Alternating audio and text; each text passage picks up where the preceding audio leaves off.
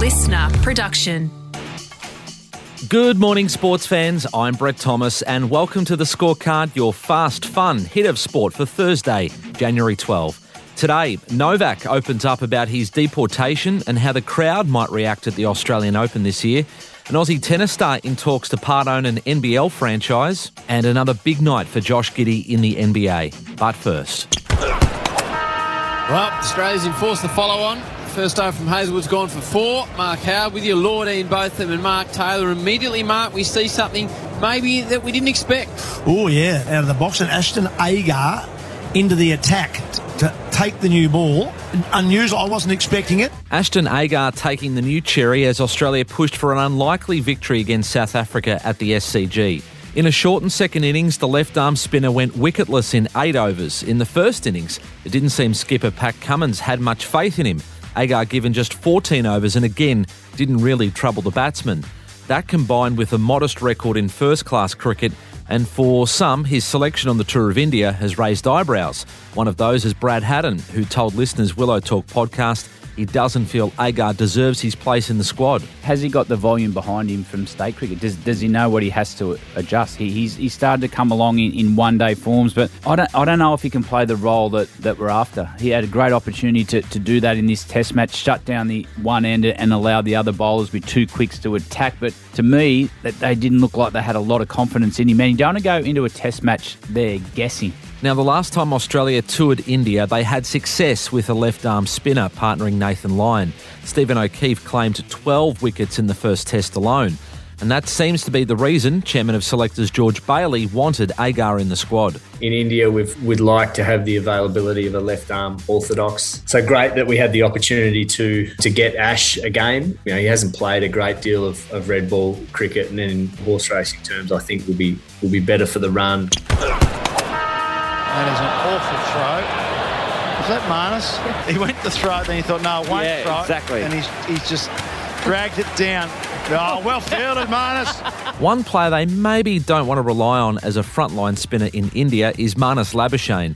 He had a night to forget for the Brisbane Heat in the BBL with that misfield and smacked for 20 runs in 1 over as the Perth Scorchers cruised to victory at the Gabba and straight to the top of the BBL table. First to that breaking news, Novak Djokovic has been deported from Australia overnight, throwing the Australian Open into chaos. 12 months on from that absolute circus that was Novak Djokovic's brief appearance in Australia last year. He's back, but this year it's not Novak's vax status that could prevent him from claiming an astonishing 10th Oz Open title. It's a hamstring injury. Cutting short a practice session with Daniil Medvedev yesterday, the Joker is battling an issue that first popped up at the Adelaide International when, funnily enough, he was mocked by Daniil during the final. Get up. You're not hurt. It means the much-hyped warm-up with Nick Kyrgios tomorrow night at Rod Laver Arena is in some doubt. Tickets to that sold out within an hour this week. If it does go ahead, fans have been warned taunting Djokovic about his deportation will result in being booted from the arena. Such an act could backfire. The man himself doesn't know how he'll be received in Melbourne, speaking to Nine last night for the first time. All of a sudden I became the villain, of the world, which was obviously a terrible position to be in as an athlete, as someone that is looking to obviously thrive in its own area, in its own, direction of life and profession. But that's something that I guess I had to learn how to handle. Well done. That's massive for Thanasi Kokonakis. He has put on a show tonight for the Adelaide crowd, and that is a big win. On the court, and a player many Aussie tennis fans would love to see succeed, Thanasi Kokonakis winning through to the quarterfinals of the Adelaide International against world number 6 Andrei Rublev. Since losing the Aussie Open junior final to Nick Kyrgios back in 2013, their careers have gone in completely different paths on the singles court. While Nick's issues have mainly been above the shoulders, Thanasi's have been, his actual shoulders. Injuries have meant at 26, we are yet to see what the South Aussie is truly capable of with a full year on the tour.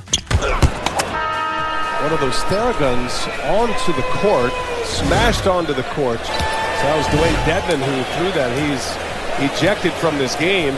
You knew it had come from the bench. What possessed him to do that? I have no idea. A lesson to me to always read a headline in full. When I read Miami Heat's Dwayne Dedman threw a gun onto the court, I immediately thought back to an infamous incident involving Gilbert Arenas in 2009. I've pointed guns at teammates before. Now, the key word I overlooked was massage, a massage gun, which was still bizarre and still resulted in the Heat big man's ejection from a close win over OKC. And his timing couldn't have been worse. Due to injury, Miami only had 9 fit players on the bench. The Heat ended up winning thanks to some clutch play from Jimmy Butler and the team shooting a record 40 from 40 from the free throw line. Good shooting, wingman. Aussie Josh Giddey had another big night with a triple-double, 18 points, 15 boards and 10 assists.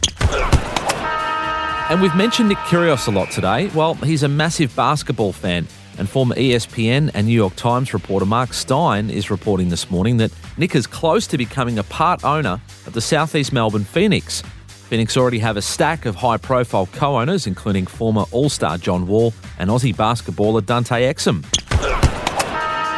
And that's your Fast Fun Hit of Sport for today. Catch you tomorrow on the Scorecard. Listener.